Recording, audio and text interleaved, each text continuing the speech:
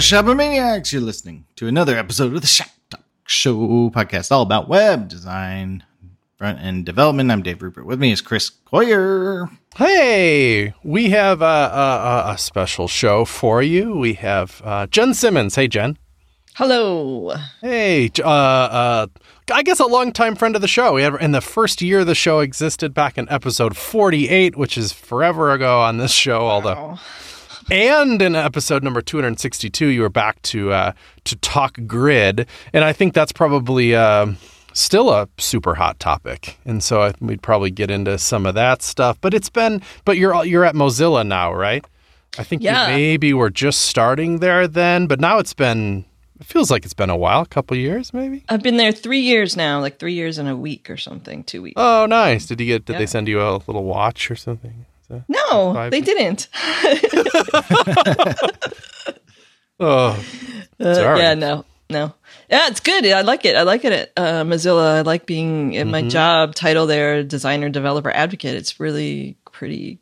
It's a great. Yeah, I think people associate you at Mozilla now. I think at least I do, and just are just in awe of all the work you do. And it seems like you're being highly effective as a whatever your role is there exactly, letting people know what's possible. Oh, and I get emails from you once in a while about, hey, Firefox is doing this cool thing, and I'm like, oh, thanks, good to know. Actually, as somebody who I feel like the world doesn't keep me abreast well enough. Dang it. Is there some technology you think I should know about? Please email me and tell me. But one of those recent ones was, hey, Firefox, what is it, 62, 63 rolling out soon, which kind of had a lot of stuff. Yeah, Firefox 62 just came out yesterday as we're recording this. It was yesterday, or, sometimes it takes a day or two for each browser to update. So it's coming out right now. Yeah. And it felt like there was a while where there wasn't really a lot of new exciting CSS coming out, and all of a sudden Chrome has the same shipping schedule as Firefox, and so Chrome just came out with some new CSS, and Firefox just came out with some new CSS, and it's always been fun to be like, yay, new tools. Right, yay. like I don't cover every single release of every single browser thing at CSS Tricks because it's just not. It's usually a little bit interesting, but not particularly CSS-y. But back to back, both Chrome and Firefox had some pretty CSS-y releases, so that was nice. What's the big stuff in Firefox? Yeah, so we just shipped CSS shapes finally, 4 years after everybody else. But what it means is that folks who want to use CSS shapes, there's more reason now than ever to go ahead and use it. I think that I've heard a lot of people over the last several years say, well, I would use it, but it's not in every browser, which is sort of silly because you could totally use it even if it's not in every browser. It's still not in every browser. But it is now in Firefox. So Firefox supports shape outside and shape margin, and it lets you... Shape margin? You can float something, like classically imagine an image, but you could also float a block code or something else, a block of color, and then flow the content around it. You float the first thing, and then you flow the rest of the content around it. And so typically you're floating an image and you're flowing text. But rather than having that text flow in a box, like in a rectangular shape, you can have it flow in a circle or flow in a any sort of polygon, any shape you might make with a polygon. Or an ellipse, or it's kind of cool. Yeah, it's a cool look. It's one of those things where it's like, oh wow, the web can do that. Like we've never been able to do that before. So it has a very unique looking thing with really no big sacrifice. Right, it doesn't really hurt accessibility unless you make it hard to read in some way, but not semantically.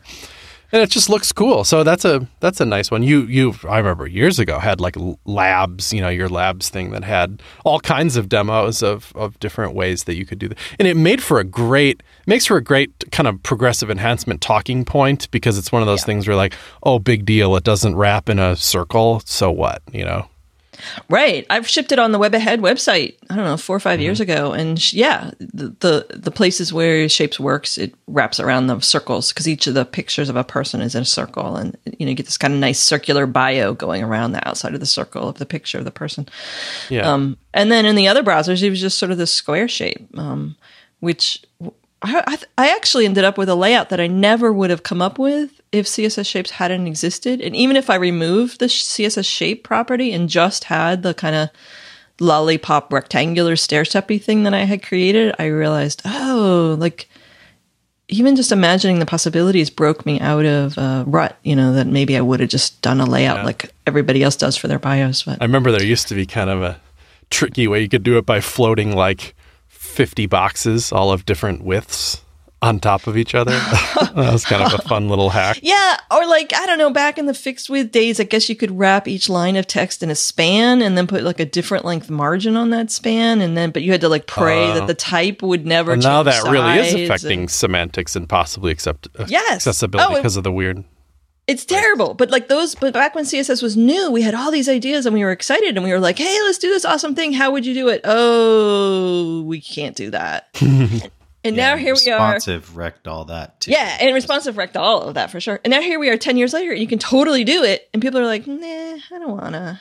Yeah, it's trendier now just to do rectangles. I think the big news here is the Firefox dev tools for the shapes is amazing. And I know you advised on that, and it's the best, and it actually makes if you're going to do this, you can't. It's hard to do without some kind of help because you can't just invent coordinates in your brain for polygon paths. I'll just riff and do a polygon from memory. Not happening. Yeah, that's really the theory behind all the new dev tools that we're making. It's under a little umbrella called design tools inside the Firefox dev tools is these tools for CSS. So the CSS grid inspector is the first one. Now we have a shape path editor, which lets you edit shape paths, which are a thing in CSS that you use both for CSS shapes and you use them for clip path. So if you're using clip path, what's showing, you're taking basically the box that is the content and you're like clipping it to not be a rectangle. You're sort of clipping it to be smaller and you're making it to be some sort of polygon. It's so impossible to do that without a tool. And I wanted us to have one. I wanted the industry to have a tool where you could just really easily, quickly, just as easy as the color picker, basically, you go find the property that you've written, clip path or shape outside, and there's like this little icon, as if, when you say color and there's like a little color palette icon, it's like here you say clip path and there's like this little icon of a tiny path and you click it and it changes the what's going on the web page. It brings up this tool and you can grab and drag it and you can click I think it's command click, or there's a keyboard shortcut too, and you can switch it into a different mode and you can mess around with it and figure it out. It's very right much on the page. It's not like an approximation of it or whatever. It's like an overlay on top of what you're doing. And as you move the points around, you're watching the text reflow and into position and all that stuff. So it really does make this like possible in a way that it isn't otherwise. Yep. And this idea for this tool first came from Razvan Kaliman when he was working at Adobe over there with Alan Stearns and a couple other folks on this web platform team that Adobe had several years ago. And I think they wrote the spec for CSS shapes. I know they were working on the spec for regions, and they were working on these different kinds of specs that would allow people to do the kinds of graphic design treatments that you can do in InDesign or Illustrator or in these graphic design programs that people use, these Adobe products. They wanted to help get some of that stuff onto the web. So they got these specs going and they were advocating for these things. And Razvan had made a tool very similar to the tool that we just shipped that is a Chrome plugin. And so I was standing on stage and telling people, hey, go look at this cool Chrome plugin, 4 or 5 years ago before I joined Mozilla. And every time people's mouths would just drop open. People were so excited about it. And it really helped teach what's possible with shapes and clip path too. It's funny. I wonder why they never put it in Chrome Dev. I mean, I know it's just a different company with different priorities and stuff, but it seems like it's 4 years old and loads of people love it. Just take it.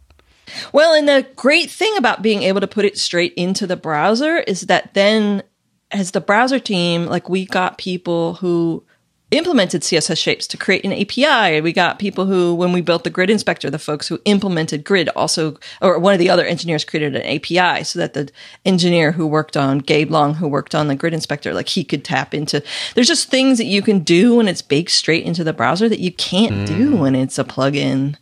Like the user experience design on the plugin, I had talked to Razvan years ago. I was like, why is it over here in this weird tab? Like it would be way better if it was this little icon right in line. And he's like, I know, I would love to do that, but I can't. But it's just not possible for some reason? Yeah. Okay. But now Razvan works at Firefox. He works on this team, the designer tools team. So he helped finish the shape path editor and got to do some of the stuff that he hadn't got to do before and make it way better. And so what's your flow when you do it and you get it just right in DevTools? You know, I feel like some people have this very exotic workflow where they've opened DevTools and they've somehow mapped their DevTools so that when you make edits to the sources in DevTools, it can save it back out to disk. But I feel like the people I know who do that are few and far between. Like most of us use all members of the Chrome team. Yeah, they like hack their browser personally. I don't know, something. Yeah, I've seen people. It is a very cool workflow, but I feel like most of us don't do that because most of us are, for one thing, we're working in some kind of preprocessor language or something anyway that doesn't really jive with that particularly well. Or maybe I'm wrong about that. But the point is, most of us have to find some way to copy and paste what we've changed from DevTools back over to our source. And I wonder how much you all think about that. Like a lot. Do you? A lot. Yeah, there are other folks on the team who've been pushing for that quite hard because there is this way in which, I don't know, it feels like the old school people are like, and maybe I'm in this camp, like, well, this is just how it works. You open up your code editor and you open up your browser and you open up DevTools and then you only make a few changes in DevTools and you keep track of them in your head and then you just copy paste everything back into the code editor. What's wrong with that? That's how you because we've been doing it for so many years. But I wonder if there's just little stuff like right-clicking on I use things like, let's say you want to grab a little piece of HTML. So you right-click it and you say like copy outer HTML or something, and it gives you that whole thing. But what if in CSS you could click and do like copy this value or copy this key value pair or copy this whole rule set or just and part of it is as we've gotten deeper into thinking about the DevTools as a design tool and as a, figuring out the CSS as you go. And you might really want to go way down a path and try not just 2 or 3 adjustments, but try 30, 40, 50. What if you want to be able to take those and send them to somebody else in an email or in a chat and like have them open up their browser and see what you're seeing without it being like I saw some little service that did that just the other day. But you're talking about in the browser. Yeah, but we're working on all those things. This team is, the DevTools team is talking about all of those things. And we're going to, of course, because you got to start small and iterate. We're going to start out with a way to keep track of the changes that you've made. So if you've made a whole bunch of changes in CSS, that you can just keep track of them and you can I forget what the very first scope is, but that you'll be able to like, a bit like, if you're using some sort of word processor and you've made you're like editing an article with other people and it keeps track of the changes that have been made and you can kind of like look and see what's going on. Or like Git keeps tracks of changes or that would be the first step. But later, to have a way to export them and then so you could kind of email somebody a file and they could run it and that team is definitely thinking about all of those different possibilities. It's like you've dipped your toes already because there's this whole scratch pad thing that feels aligned with that a little bit. Like, yeah, I don't know if we've shipped anything yet. I should know more about where they are on this. But the Firefox Nightly is always a great place to go. You can grab it. I don't know, just search for Firefox Nightly or nightly.mozilla.org is a shortcut to get to the download page because anything that's coming, like track changes, will be implemented in Nightly. Do you kind of prefer, is Nightly even ahead of the developer version of Firefox? Or is it? Yeah, so Dev Edition and Beta are one version ahead. So Firefox just shipped 62, which means Dev Edition and Beta, Firefox 63. Beta, both switched to 63, and Nightly switched to 64. Okay, so if you really want the super cutting edge, it's Nightly for sure. Yeah, and then the other thing that Nightly has is stuff that it's not like everything in Nightly will come out in 64. It's more like 64 and beyond is in Nightly. So if there are things that are going to take 4 or 5 cycles to build, then they're in Nightly until they're like actually ready to get on the they say train to get on the train to go to beta, and and then go to regular. But so something like track changes, also you can hit like about:config, and there's this giant list of stuff that's half built, and you can kind of like turn it on in your own browser. That's what we did with Grid for a long time, right? Like, if you go to about:config in Firefox, you can like search for the word grid, you can find it, you can turn it on. Subgrids will be there soon. It's not there yet, but maybe in the next month. People could turn on Subgrid and try out Subgrid and see if they like it or not. It will be half broken for a while and all that stuff. But yeah, that's a good one. I know there was so much pushback in the early days of even some people that maybe have gone as far as said you shouldn't have shipped Grid without Subgrid. I guess I might disagree with that at this point, because obviously Grid has been super successful and useful to a lot of us even without Subgrid. But now that Subgrid is here, I guess that makes everybody happy. It took me a minute to even wrap my head around it, because I was like, I think when people say the word subgrid, what comes to your mind is, well, you can put a grid inside of a grid, another grid. And you're like, you can already do that. You don't need Subgrid to do that. Right. But Subgrid is this way of sharing grid lines or something. But yeah, or Subgrid, it's so that you can put one grid inside of another grid, and then the inner grid could get some kind of sizing based on the content that's in it or whatever. And that sizing that's happening will affect the outer grid. And maybe there's more than one inner grid, and the sizing from one of the inner grids will affect the outer grid, and then the outer grid sizing will affect the other inner grid sizing. So you can... Yeah, they affect each other in a way that isn't right. Right. Because right now, the way that you definitely want to use Grid and Flexbox and just regular old flow content and multi-column is that you're going to nest these things inside of each other. Everything's nested inside of something, inside of something, inside of something. Mm-hmm. So you're going to nest grids. The question is, once we have Subgrid in all the browsers and we're ready to use it, it'll be like, do you want to have the nested grids affect each other when it comes to sizing information? Or do you want them to ignore each other and just do their own thing when it comes to sizing? Both will be super useful, but... Yeah, well, I can't wait for the Layout Land video on Subgrids, I'm sure. Yeah, I can't wait till it lands in Nightly so I can start playing with it and make, I think there are a bunch of us who are trying to, are just kind of waiting to see, is it really going to do what we're imagining it does? How's it going to feel? It's like prototyping something, once you have it in your hands, it's always a little different than how you imagined it, so... And one browser always has to go first and try be the sort of I guess run it up the flagpole and see what everyone thinks of it, Yeah, and I think this time it's going to be Firefox. I think we're ahead of Igalia on this. Igalia, of course, will be implementing it on behalf of Chrome and Safari. And I haven't talked to the Edge folks, so I don't know where they're at. Maybe they're working on it too. I don't know. But it doesn't stop there. The variable fonts inspector in Chrome or Firefox here, the new one, is awesome and probably will change how we all interact with fonts in our web inspectors. Yes. Thank you, Dave Rupert, for keeping us on track. The other thing that shipped in Firefox 62 that's the big news for CSS is variable font support. So variable fonts, for the folks who maybe aren't clear on what they are, is... with web fonts, you can pick a font and it's awesome and you put it on the page and it can be the size that you tell it to be. And if you want to have a condensed version and a really super wide version, you want to have a really thin and a really thick, bold version, then you can have 4 fonts or 8 fonts or 12 fonts, or sometimes the font family will have quite a few different fonts in that family. But we all know from using web fonts that you can't really use 12 fonts in a family on the website, because then you're asking people to download way too much information. So variable fonts is a way, it's like an update to the OpenType specification, so that it's a new ability for fonts. The actual font, it's not a different format for fonts. It's still going to be WAF or WAF2. It's still going to be OpenType, like a font.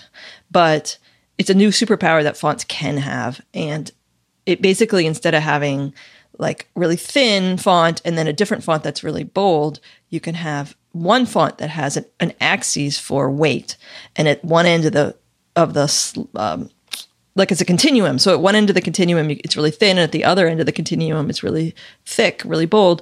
And then you can sort of pick. And, with CSS, you write font weight 100, 200, 300, right up to 900. And then I always kind of wondered, like, why is it 400 and 500? Like, why?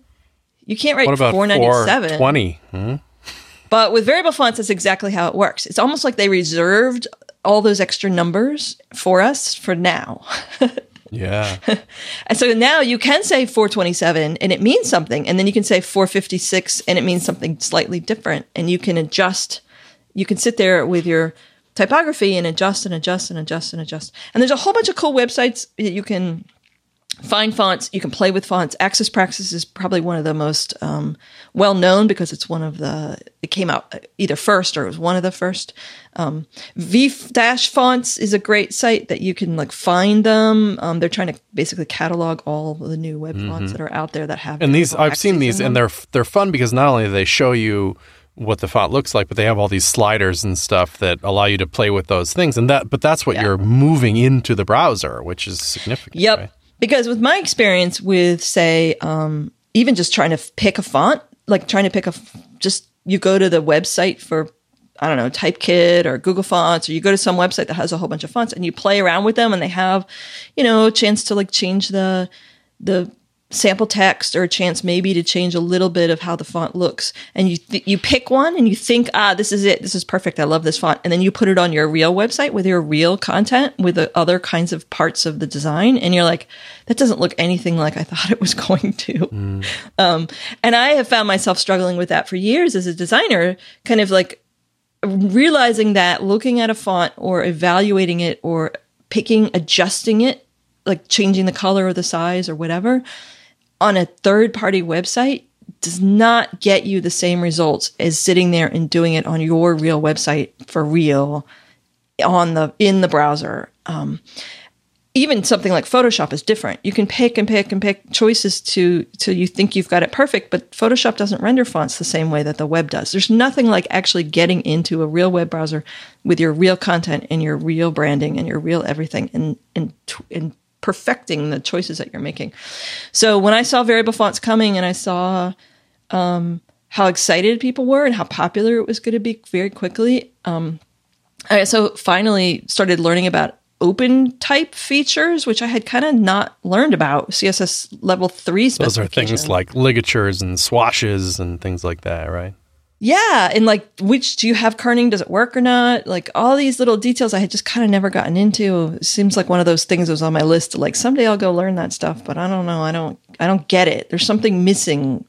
And this January, I dove deep into all of that stuff and came back up and was like, oh yeah, the reason people don't really understand how to use open type features is that it's like a big box of mystery and it's really hard to know what's going on. So I wanted all of that into a font tool. So the very first version of the font tool, which isn't in Firefox yet, it's coming out in Firefox 63 in October. I think it's like October 25th or somewhere around there.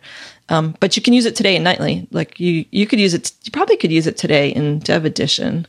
Although I might suggest using Nightly because if there's any updates or changes that we need to make, it will happen in Nightly immediately, where it will take 6 weeks for them to land in Dev Edition.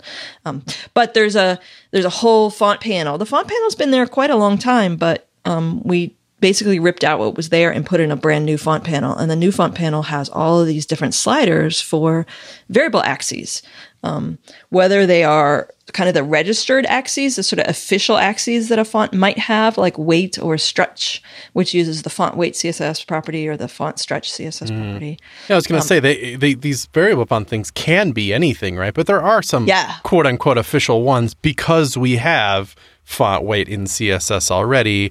Like, it's not mandatory that somebody making a variable font makes theirs font weight ready, but it's probably pretty common. It's common. So that's the variable font axes people. There's the people who are on the committee to decide what the register's axes are. There's 5 right now. There'll be more later probably. And they're basically just trying to say, hey, if everybody's going to have some sort of a weight axes, let's make it official and let's map it to a real CSS property like font weight. And if somebody wants to make one that's like more cowbell, less cowbell. Well, that's not there's one that's like, how many leaves are, how much blood dripping off of this font do I want to see? Yeah, ooze factor. I think right. So those are not ever going to be official. And so then you use the property that's font variation settings, and you use this kind of secret 4-digit code that you need to know. And that's another reason to use something like the Firefox font editor tool, because if you don't know what those codes are, you don't know what the axes, like what axes are available. Crazily enough, there's no way to find out. You just can't find out unless you use some kind of tool to suss it out for you. Exactly. Or you're on like the Font Foundry's webpage, about like that font to know all the open type features. Or when you download a font from a Font Foundry, if that's how you in fact bought the font, it came with a PDF, and in that PDF, I pirated it from Font Squirrel. So this is 2018. It's funny to me though. I'm like, oh, those PDFs have incredibly valuable information in there because they'll tell you what kind of stylistic alternatives they have, or what kind of options for numerals or caps or something they have. And I never knew that before. Like, oh, you should read the manual that came with the font. Yeah, but you wouldn't know that. You don't know what tools or toys, you almost would say, that you have available that you can play with and kind of mess around with your font. And what I find interesting for the desktop-y people, maybe if you open that PDF up in Illustrator, I'm not sure how the font gets embedded or whatever, but I know that there's variable font tools shipping in the Adobe suite now too, so that it's not quite the same as Jen was saying as working in the browser, which I couldn't agree with more.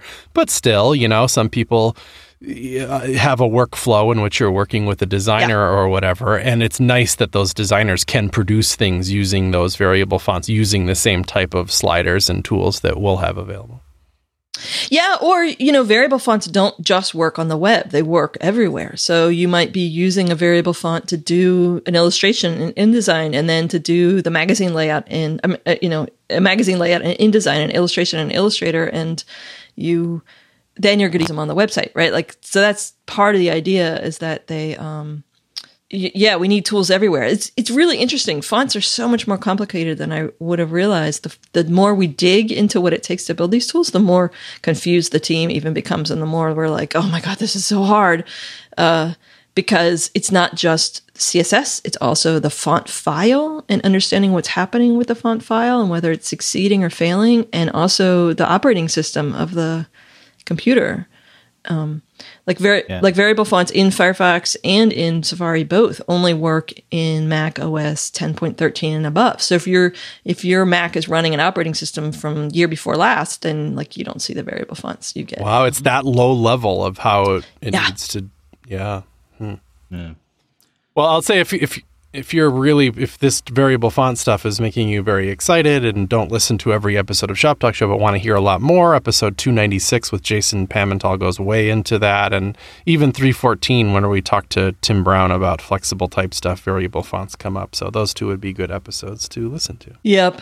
Jason just wrote a big guide for us, variable font Wonderful. Guide on MDN. So there's a brand new whole thing on MDN about how they work and stuff. Yeah. This episode of Shop Talk Show is brought to you by Jetpack. That WordPress plugin that brings a whole bunch of power to your WordPress install. Here's one of the overall categories of things that it can do for your site. And one of it is kind of protect it. So for example, you can just flip a switch and then you'll get email notifications if your site goes down, which is a dang nice thing to know. And of course, when it comes back up again, so if there's any problem with your site, you don't have to wait for a user to find out or whatever. You can get notified of that thing. Perhaps more importantly, though, depending on which Jetpack subscription you get, there's it connects with a service called VaultPress, from Automatic as well, which backs up your site, all the theme files, all the files that run WordPress, and the database, and your media files. It's absolutely everything from your site, so it's totally safe. So if anything were to happen to it, or if you were to even screw up your site in some way, you have backups of it. That's such a fantastic thing, and you can kind of trust them to do it well. And what's cool about VaultPress is that it kind of works both ways. You can restore from it as well. So it's if something were to go wrong with your site, you can roll back on the same server, which is kind of cool. But it's kind of a fun, tricky little thing is you can use it to move servers as well, because you can restore from a backup on VaultPress on another installation of WordPress.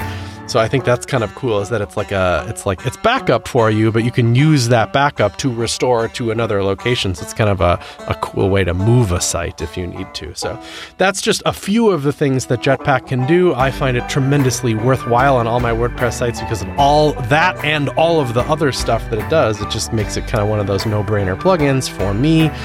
Check them out. Goodbye.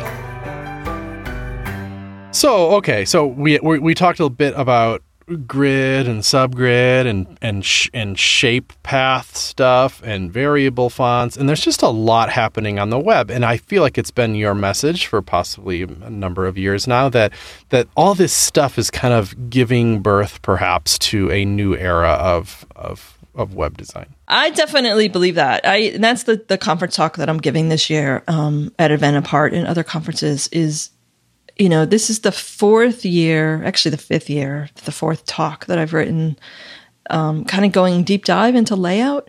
And I feel like now that Grid has shipped and now that we've had some time to really start to use it and start to figure out, we kind of can see the whole landscape that we have at the moment. Rachel Andrews has been talking about a lot of this stuff too, and focusing on sizing and understanding flow. Like I realized, we really have to go back and learn, like, what does it mean to not use any layout method at all? Why is it that things are the size that they are when they're just in a flow layout? Yeah. But putting all those pieces together, for the first year of learning Grid, I was very much of the mindset that this is really awesome. It's responsive web design plus. It's just like responsive web design, way easier, done better. And then the deeper and deeper I dug, the more I started to realize that I don't think that this is responsive web design layout better. I think that this is actually a whole new era in what's possible in layout.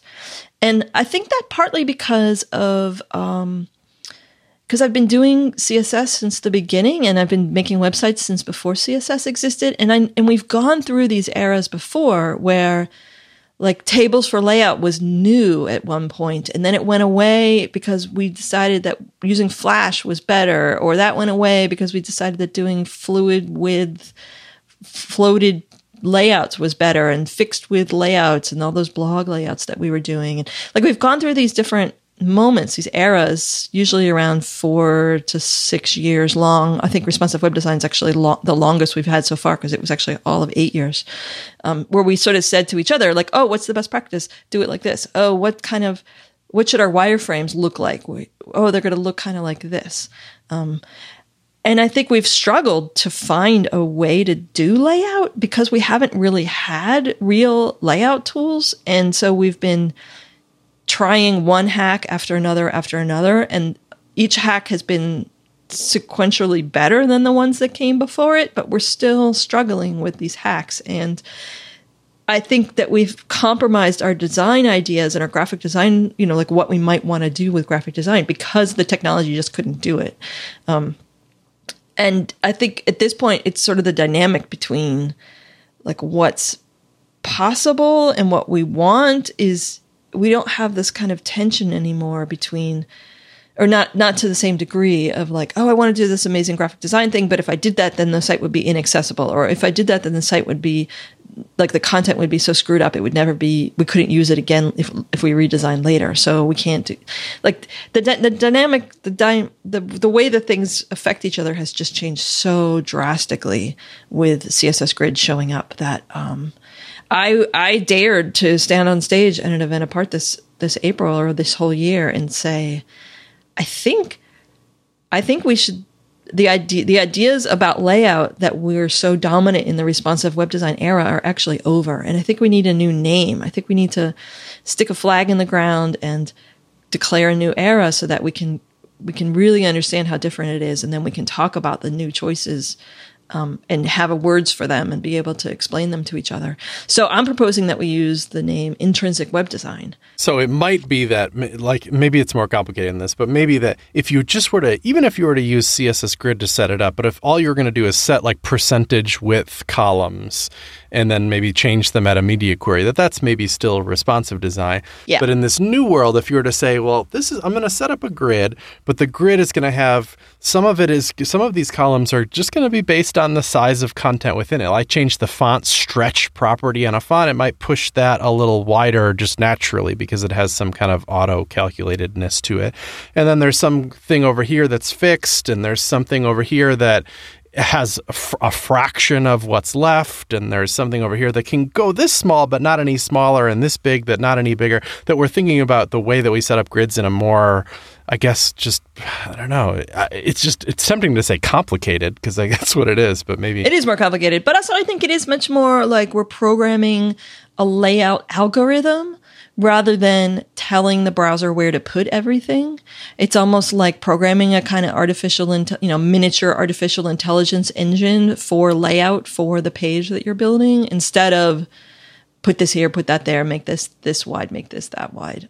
It can be that. It doesn't have to be, but and the thing that to me the biggest difference between responsive and intrinsic web design is that if in responsive, let's say you have 5 columns wide, and at some point you're going to make it 4 or 6 or whatever. But let's say, at a certain screen size, you have 5 columns wide.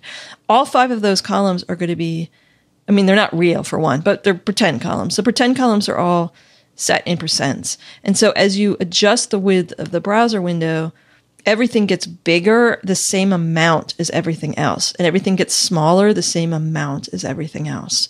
And it's so obvious that we didn't even really notice that that's how it works. It's just how it works. Like you have 5 columns, they're always, getting bigger or smaller at the same rate as each other as the window gets bigger and smaller.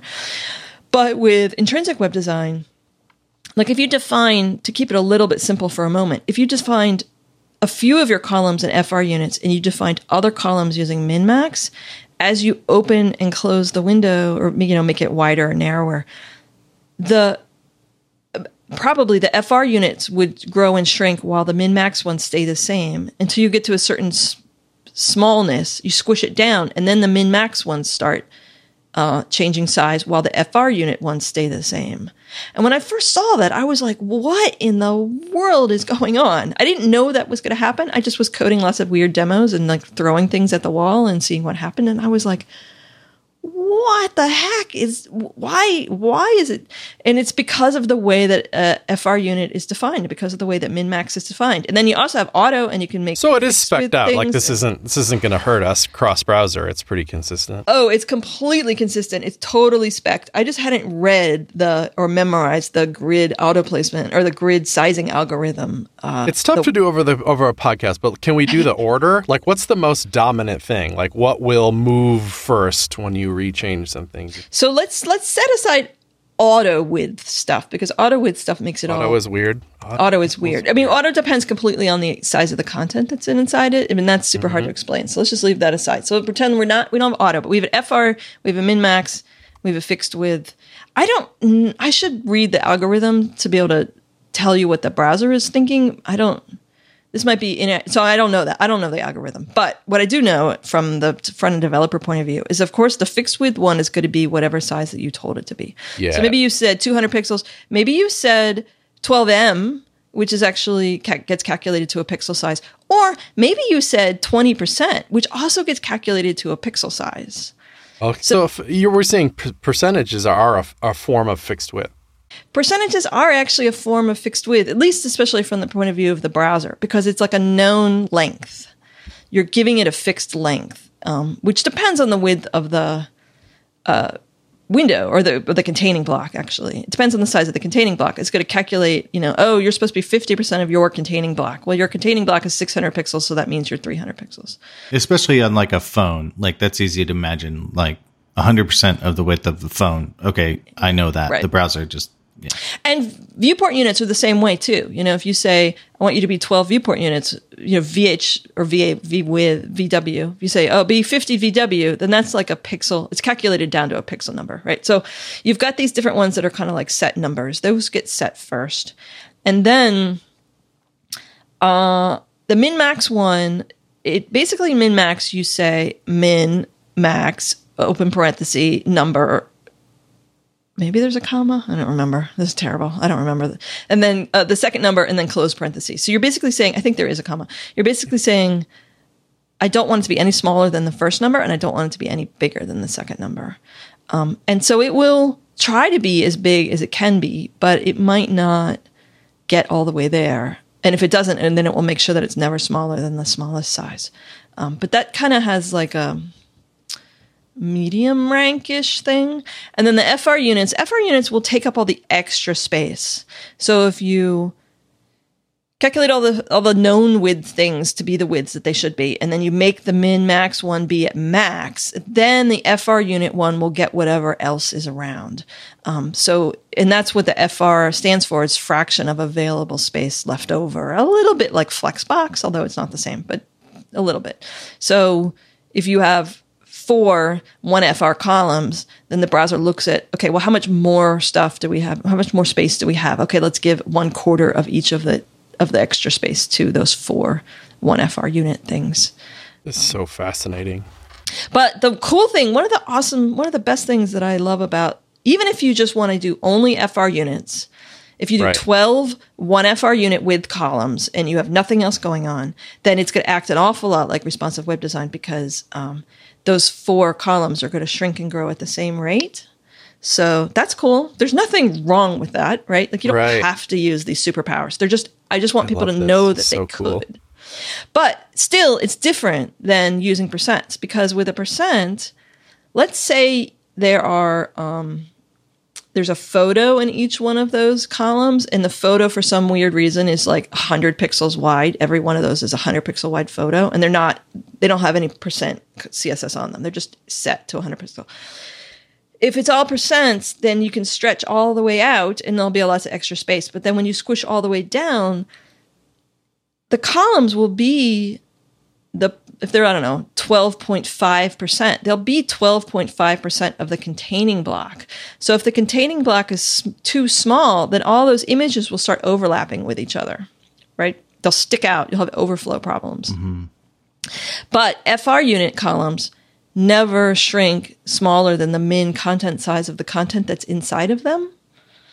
So those 12 1FR columns will grow and shrink. They'll look remarkably like percent size columns, but then when you squish them all the way down and you get to the point where, I guess it's 12 100 width photos, it will stop and it won't squish anymore. It will never get smaller. And the whole thing will overflow out the side of the container. Which is it sounds bad, but it's kind of desirable. It's really awesome. It's basically like a protection against that mug graphic that everybody has, where it says CSS is awesome and the word awesome is sticking out of the box. Yeah. It's like if that box were sized with a 1FR unit, then that word awesome would always fit. Mm-hmm. You solved the coffee mug problem? We solved the coffee mug problem. So I put together a little thing here. This is fascinating. Let's say there's 4 columns, and I know this can get way more interesting and complicated, but display grid, and then you're setting up the columns. My first one is 1FR. Yeah. My second one is min-max 50 pixels and 100 pixels. Okay. The third one is 20%.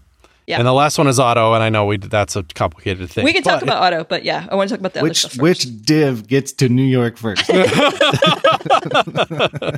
Well, actually, auto will probably hog up all the space first. Well, I put the letter A in it, so it's definitely not doing that. No, then it will go to min content size, which is this width the size. Really quite narrow in this case, but they all have the letter A in them, which I know isn't the best use, but that's just the way it is. So there's nothing wrong with that. We're going to keep talking down this example, but I just want to interject that part of why I think people don't necessarily understand this thing about grid and also don't really understand Flexbox is that so much of the time we don't actually put real content into the demos or the things or experiments.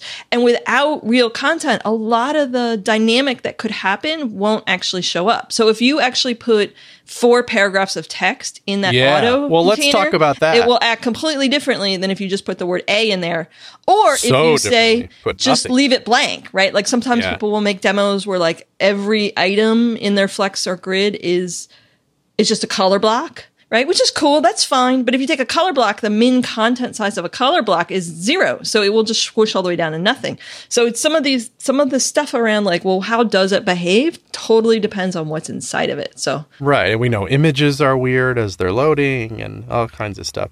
But anyway, in this particular example, because this is just such a cool way to look at this, with just the letter A in them, the 1FR one, the very first column, is the one that shrinks first. All the rest of the 3 of them just stay the way that they are, because fraction is just taking, I guess that makes some kind of logical sense. It gets all the extra space when there's lots of space. It gets all the extra space, and it will squish all the way down to its min content size, which is the width of the character A. Letter A, which is weird, but you know. Min-max won't start squishing until at 1FR hits min content size.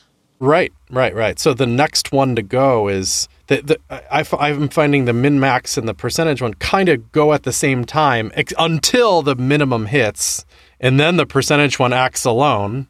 Right. Yep. This is so cool. You know, like just to wrap your mind around this, now you can design a website ready for this weirdness. Yes. That's what's exciting, is that once you've played around with them enough, not to master it, but just enough to kind of have a clue, you can start designing with this. I would think auto is almost a bad word here, because you're like you said, like, okay, I put the letter A in that last column, auto, and it's barely there. It's just there. But then I'll put a lorem ipsum paragraph in there, and it absolutely smashes everything to a small. It's a hog. It's trying to get to max content size. So it's like, I'm going to just make that one paragraph be on one line. I'm never going to wrap. And it just never, right. All this unless space. I absolutely have to wrap, right, you know? And that's just with text. Yeah. But you know what's really crazy is, so you've got your auto and you've got your min-max. Min-max will stay at max for a long time. But then all of a sudden, at some point, your min-max and your auto will both be squishing.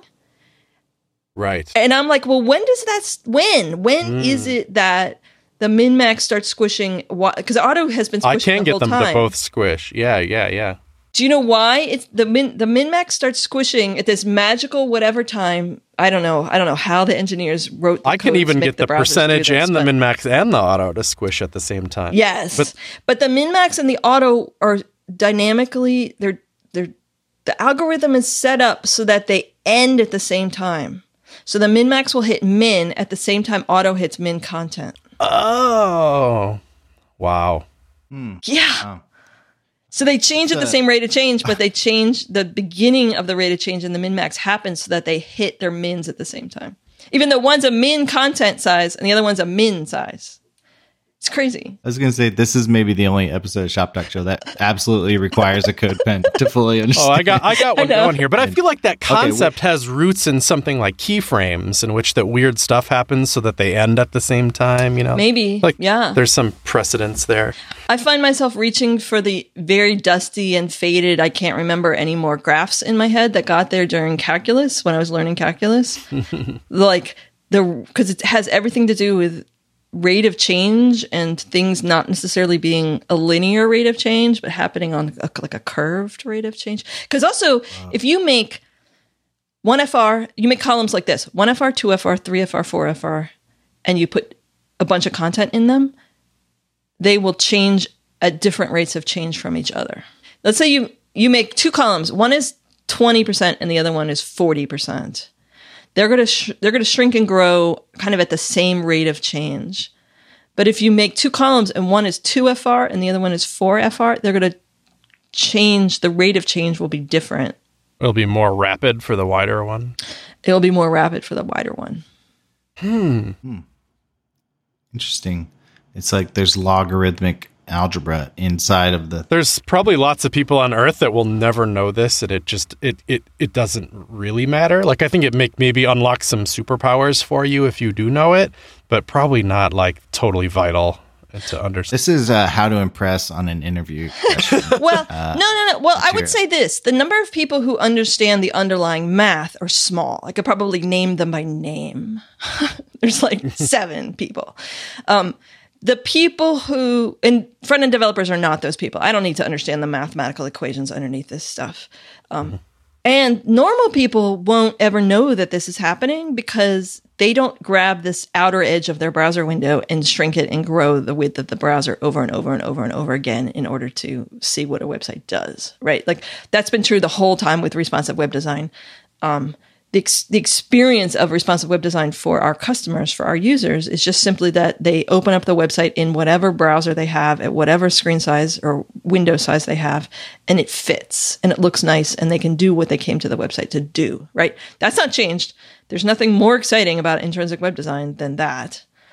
But in the new world, for the people who are actually designing a layout, especially when you're designing a system of layouts where every page has a different content on it, and sometimes you have a photo and sometimes you don't have a photo, and sometimes you have a long headline, sometimes you have a short headline, sometimes like it's always a little different.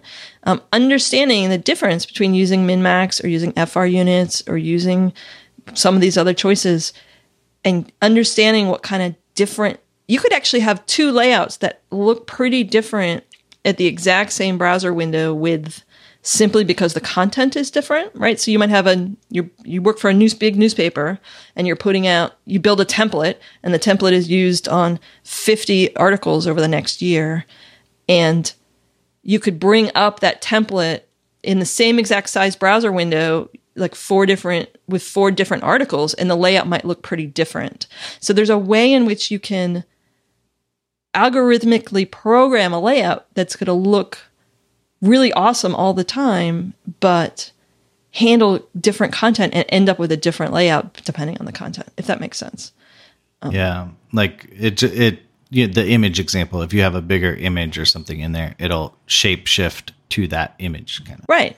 Or you could do it so that the length of the headline sets the width of the image, so that the length of the headline, the width of the image are always the same. Mm-hmm.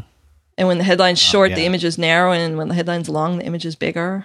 It'd be really simple. Yeah. I mean, we're getting kind of complicated in their explanations, especially because this is an audio podcast trying to convey visual information. But this is probably hopefully this isn't derailing. But like, if you set, does performance factor into this? Like when it has to calculate, it doesn't really. Grids are fast. Period. Kind of. Yeah, that's why it took 5 years for the CSS working group to nail the specification, which they started doing in 2012. So it's like they were done in 2017, because that was a huge question.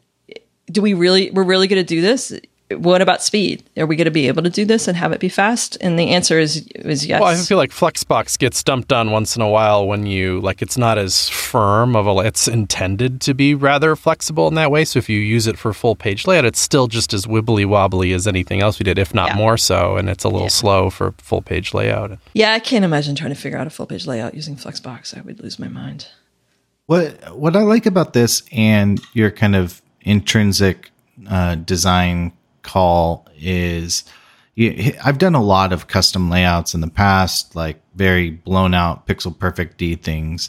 But they were kind of just a nightmare to maintain and update. Somebody wants a text change, you fall apart because it didn't scale, the kind of hard coded values. But the thing with grid and in this kind of intrinsic design stuff is like the tools are here. We just need to use them.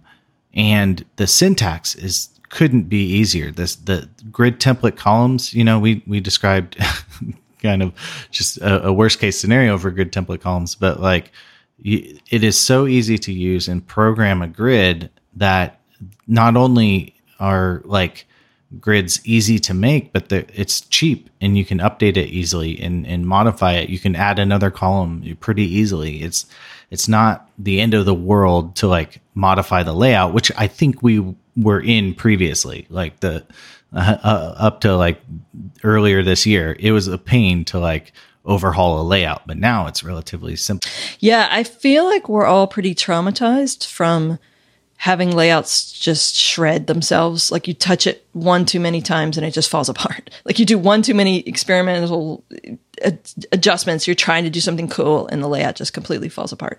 And so we've trained ourselves the designers and the developers to never take risks, to always think that cool idea is never going to happen. We can't afford that. It's going to, maybe we could engineer it and it would work, but it would only work for this content. It would take us 3 weeks to do it. And now what I hope for the industry is a chance to sort of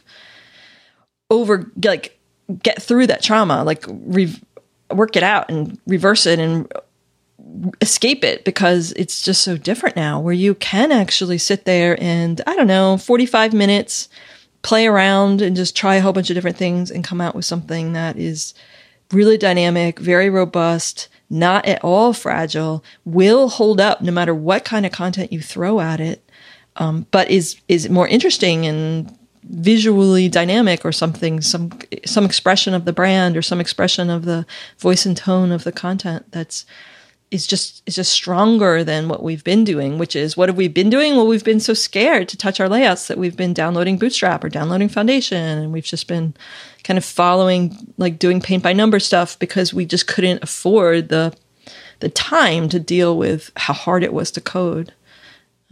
But now it's like adding a grid is display grid, and then grid template columns, and maybe grid gap, but it's as easy as setting a border with a border radius. Yeah.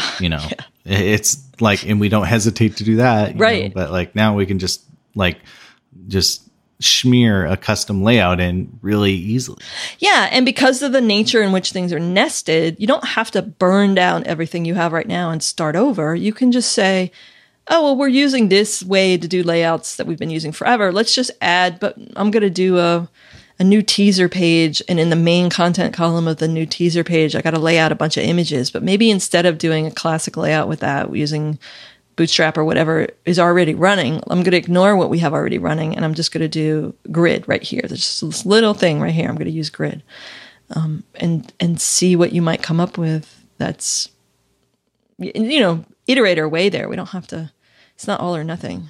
That's such a big deal. Every good technology that's ever come along, it was kind of a requisite that it's possible to sprinkle in or deal with an existing. How much web design work is on sites that already exist versus greenfield? It must be 95 out of 100 jobs, are on existing sites. Yeah, no, and I think it's weird. People sometimes have this sort of all or nothing thinking, and so they think, well, we can't use grid because whatever, i.e. whatever. It's like, well, but what's the fallback going to be? Maybe you decide not to use grid on the header because you've done this whole float-based layout for the header, and you might as well just keep it, and that's fine. You do need the header to be the same in all the browsers, or close to the same. But what about that teaser card layout? Does the teaser card layout have, maybe you use the grid on the teaser card layout, and you decide not to use grid on the header, and you use grid on the header in 2 years or something. But people aren't thinking about it that way. They're thinking about either, we have permission to use grid on everything, or we have permission, or we don't use grid on anything because we're scared of it.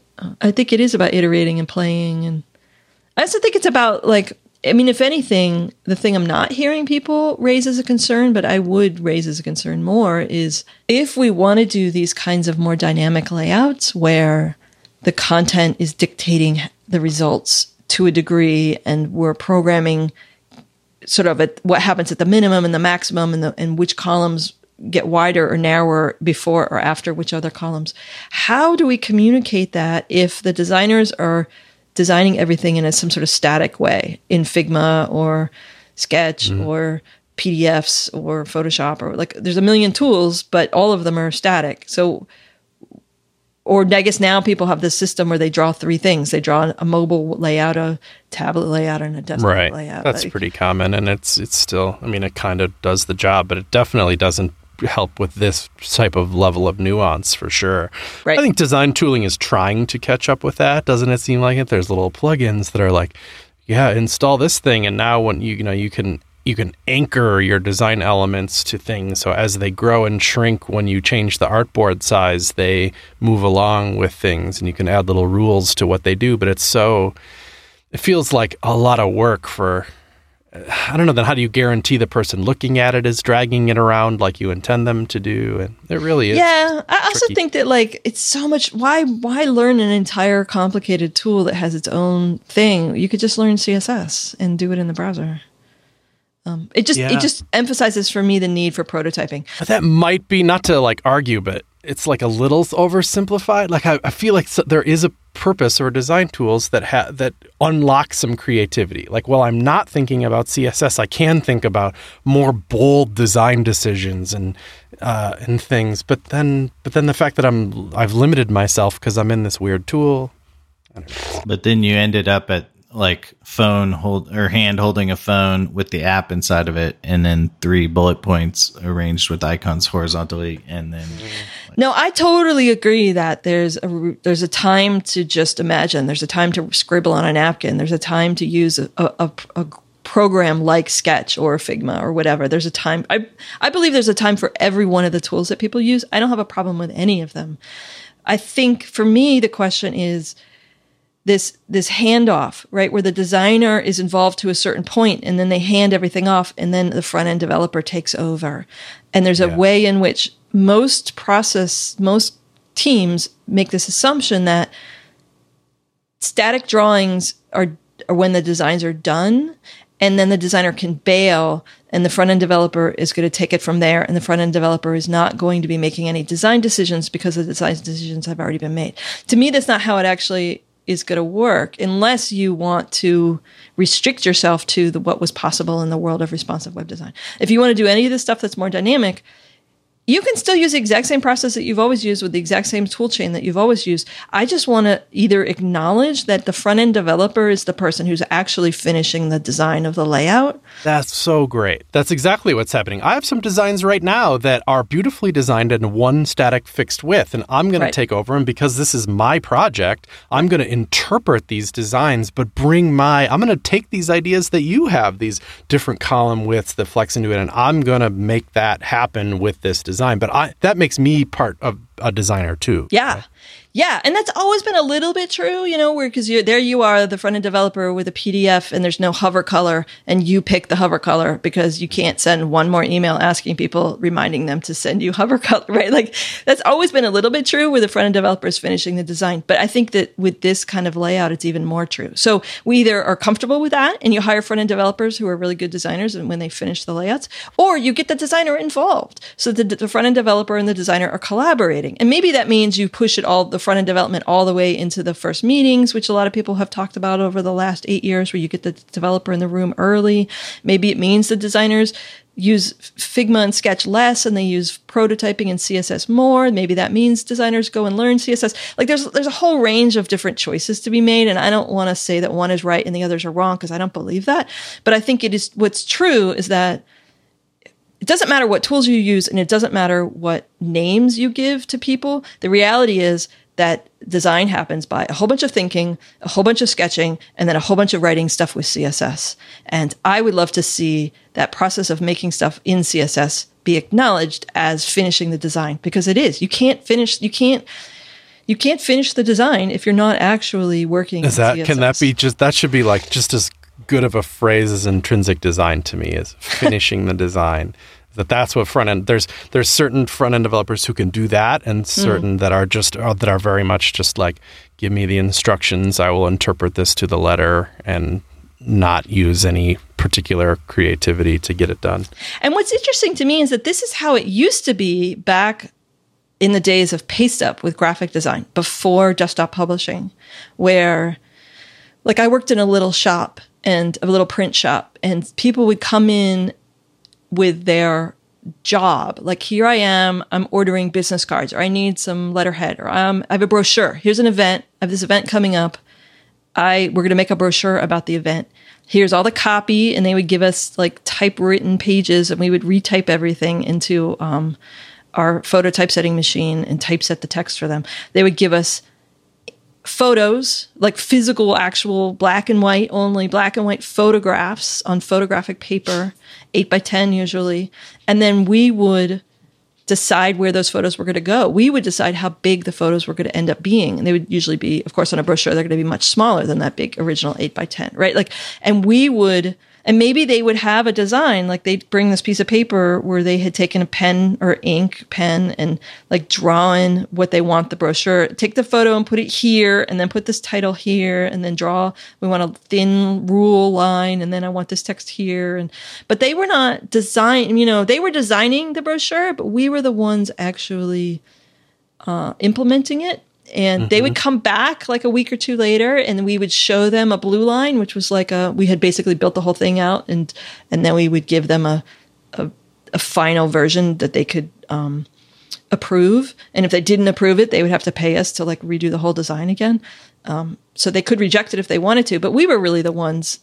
And we were not seen as designers. We were seen as like, it's a very blue collar industry. Like I worked in the print shop. There was Bob the printer was in the back actually printing things, and I was burning plates. It was like a physical production thing. We were producing things. And now that job is like blurred, because if you designed a brochure, you design it in InDesign, and it looks very much like what you expect when it comes out the other end. And you can decide how big you want the text to be or how big you want the image to be. But it does feel a little bit like the web is sort of mimicking what used to happen in PasteUp, where like, okay, you can drop off that PDF for me and what you think what the website's going to look like when it's done. But the distance between what that PDF is doing and what the actual website is going to do is so far that there's a lot of design work that still needs to be done. And so the folks who are maybe not given the job title designer are the ones who are actually finishing that design.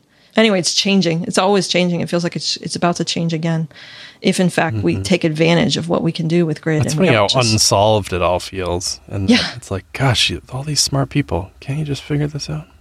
And we were just talking about columns, but actually everything we just said about columns also works in the row direction. We can define a row with %. We can define a row with min-max. We can define a row as auto. We can define a row as a 1 FR unit or any FR unit.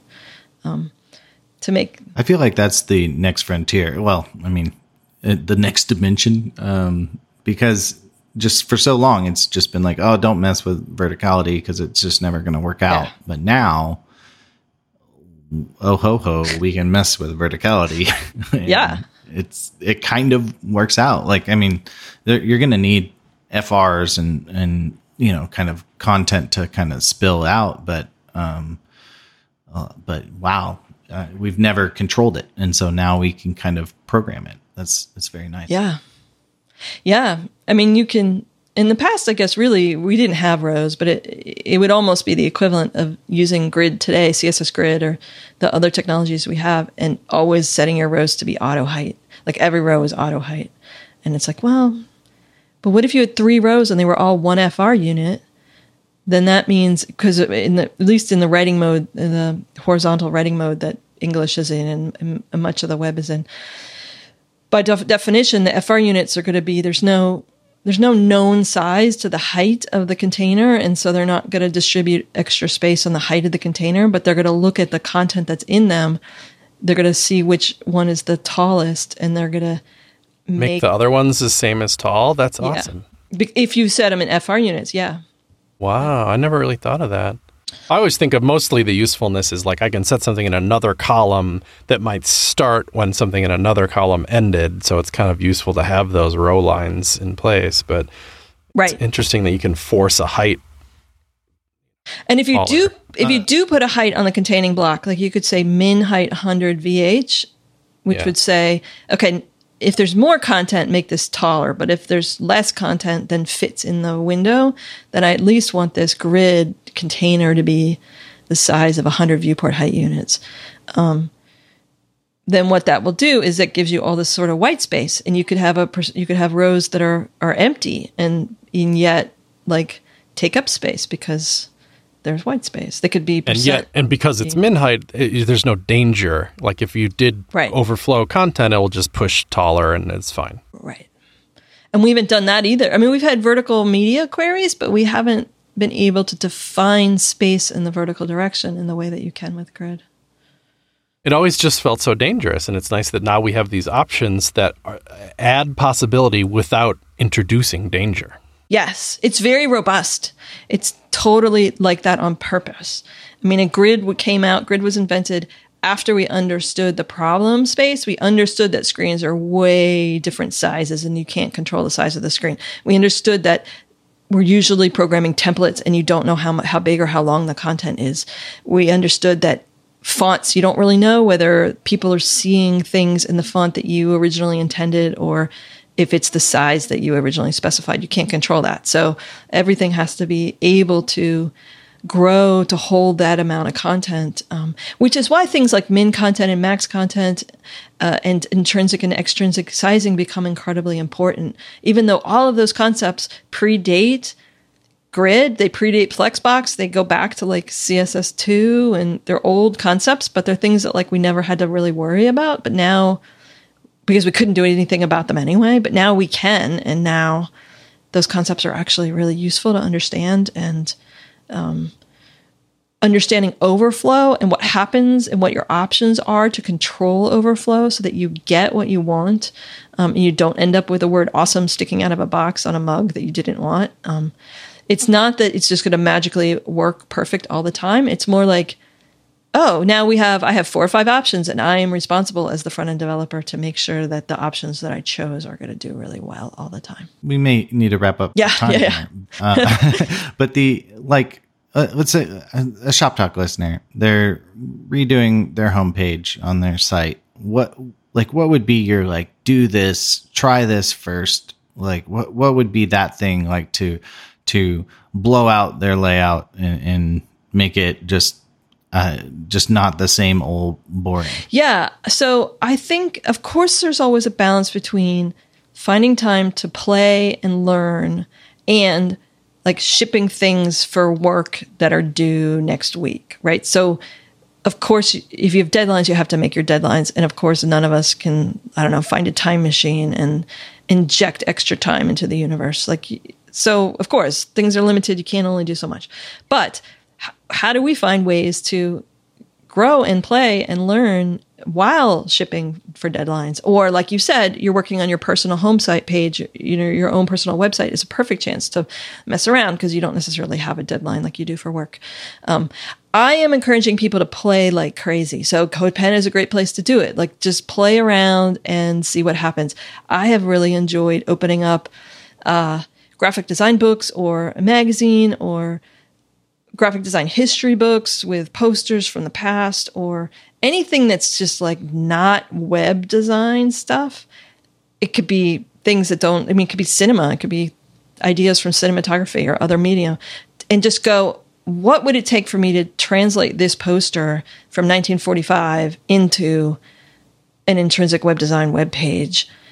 And I learned so much by doing that because it seems like, oh, that's going to be easy. I'll just make 4 columns and 3 rows. And then I'm like, oh, but should I use FR units? I'm like, well, maybe I should use min-max or maybe I should. And then I was like, oh, I don't even know what that is anymore. I have to go look that up. And then there you are looking something up and playing and learning. And I also have been making all these videos on the YouTube channel Layout Land, where I walk people through demos or I show people a new CSS property that maybe they haven't had a chance to explore. I have like a 3-part series that explains FR units, min-max, min content, max content, which we didn't even really talk about, where I have one video on each of those and I show people exactly what they do. And I'll be making many, many, many more videos. And also my conference talks from the last 3 years are going to be out. I think the one from 2017 is coming out today, actually. So check those out. They were packed with ideas of things to play with and try out. All the experiments that I've done over the last 5 years are up at labs.jensimmons.com, and people can go there. And I've tried to put a lot of links to CodePen demos there too. I should go back in and fill in the ones that are missing. But of course, you can always use an inspector like, the Firefox Grid Inspector, and dig in just on the page itself and look at how I built things and edit them, fork them, try them out yourself. Well, awesome. Well, I think that's good. I definitely recommend the Layout Land subscribe. So thanks, Jen, so much for coming on. And hopefully people kind of get the bug to create more interesting layout. So thank you, dear listener, for downloading this in your podcatcher of choice. Be sure to star, heart, favorite it up. That's how people find out about the show. Follow us on Twitter at Shop Talk Show for tens of tweets a month. And if you hate your job, head over to shoptalkshow.com/jobs. Get a brand new one because people want to hire people like you. And Chris, do you have anything else you'd like to say? shoptalkshow.com.